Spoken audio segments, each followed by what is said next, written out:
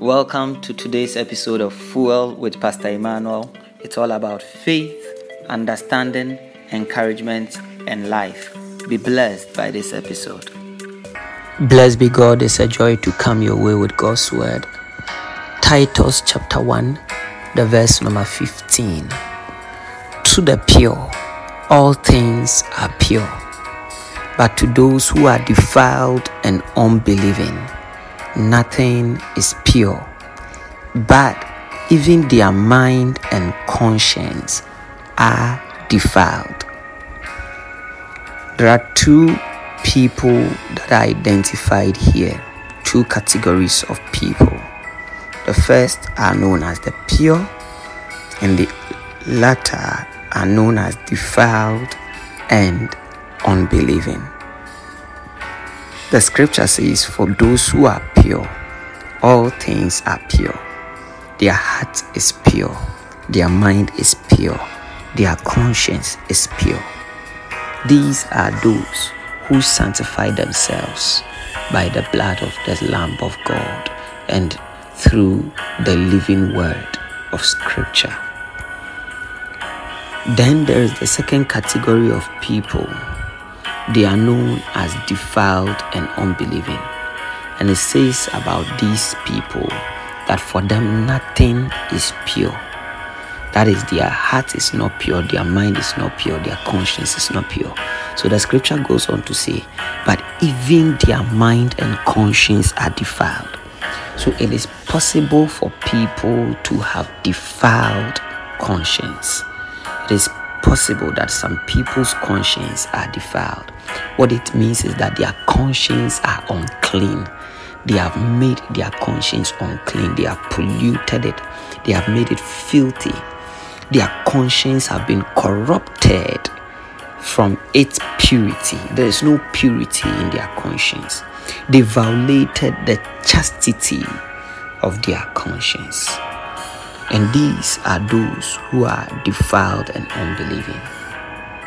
So it is a very grave charge or grave description of any person or people who are so defiled that even their minds and their conscience are defiled.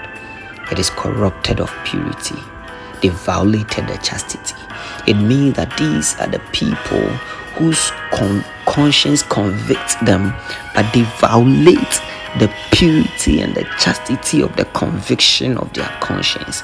And so they go ahead to turn a blind eye and mute their ears to the voice of their conscience. And as they do that repeatedly or consistently over time, the conscience is corrupted. It becomes polluted. The chastity of it is violated, and their conscience becomes almost useless. These people are those who are unbelieving. They are defiled. It means that, you see, the Bible says that for God sent his Son into the world. John chapter 3 verse 16 and 17. That whoever believes in him will not perish. The verse number 17 says, God did not send his Son into the world to condemn the world, that the world through him might be saved. And then he says, whoever does not believe in the Son of God is condemned already, because they have not believed in the only Son of God. Because the sin of unbelief is so grave. Those who fail to believe in Christ, who fail to believe in his teaching, who fail to believe in his person as Lord, Savior, and soon coming King of the earth. The Bible says that these people have a defiled conscience because they are unbelieving. And that is why the duty or responsibility of believers is to do everything possible that those who don't believe in the gospel of Christ all have sufficient grounds to hear the gospel and to accept the veracity of the gospel. And if they refuse the truth of the gospel and choose not to believe, then it is because they have they have heard everything and heard all the persuasion of the gospel and still defile their conscience, defile the conviction, defile the chastity, defile the purity of their conscience, and decide to ignore the truth claims of Christ and his gospel. The Bible says for such people, nothing is pure. So there may be people who are very moral, who are very good in human terms or on the surface. They are good people.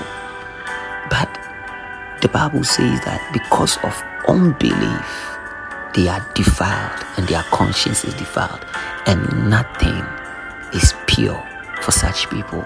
Sometimes even Christians struggle with this truth when they think of people that are moral and good people, yet are unbelievers, and some Christians cannot reconcile why God will not accept such people into his eternal glory. The reason, as the scripture says, is because out of their unbelief, their conscience is defiled, and nothing they do is pure. That you remember the scripture said that even our own righteousness are like filthy rags before the Lord. Because before God's pure eyes and his holy eyes, nothing will meet his standard. But Christ, who is himself God, having the same nature as God, has covered us. So Christ is our representative before God. And that is what it means to be made righteous through Christ or through faith in Christ. It is simply this, that because we believe, Christ becomes our representative before God. And so God sees us because he sees Christ, and he sees us through Christ. And we do not stand before God as defiled people, but as clean people. Not because we have an intrinsic holiness of ourselves, but because we have put our trust in Christ, that his holiness will reach out to cover us. To the pure, all things are pure. That is those who have believed and expressed faith in the gospel.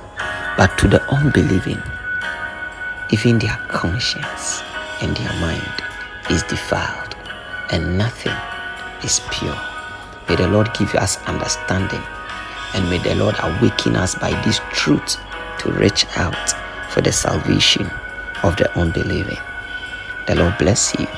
Shalom, peace, and life to you. Thanks for listening to this episode of Fuel with Pastor Emmanuel. Till I come your way next time, grow in faith, increase in understanding, give encouragement, enjoy life in Christ.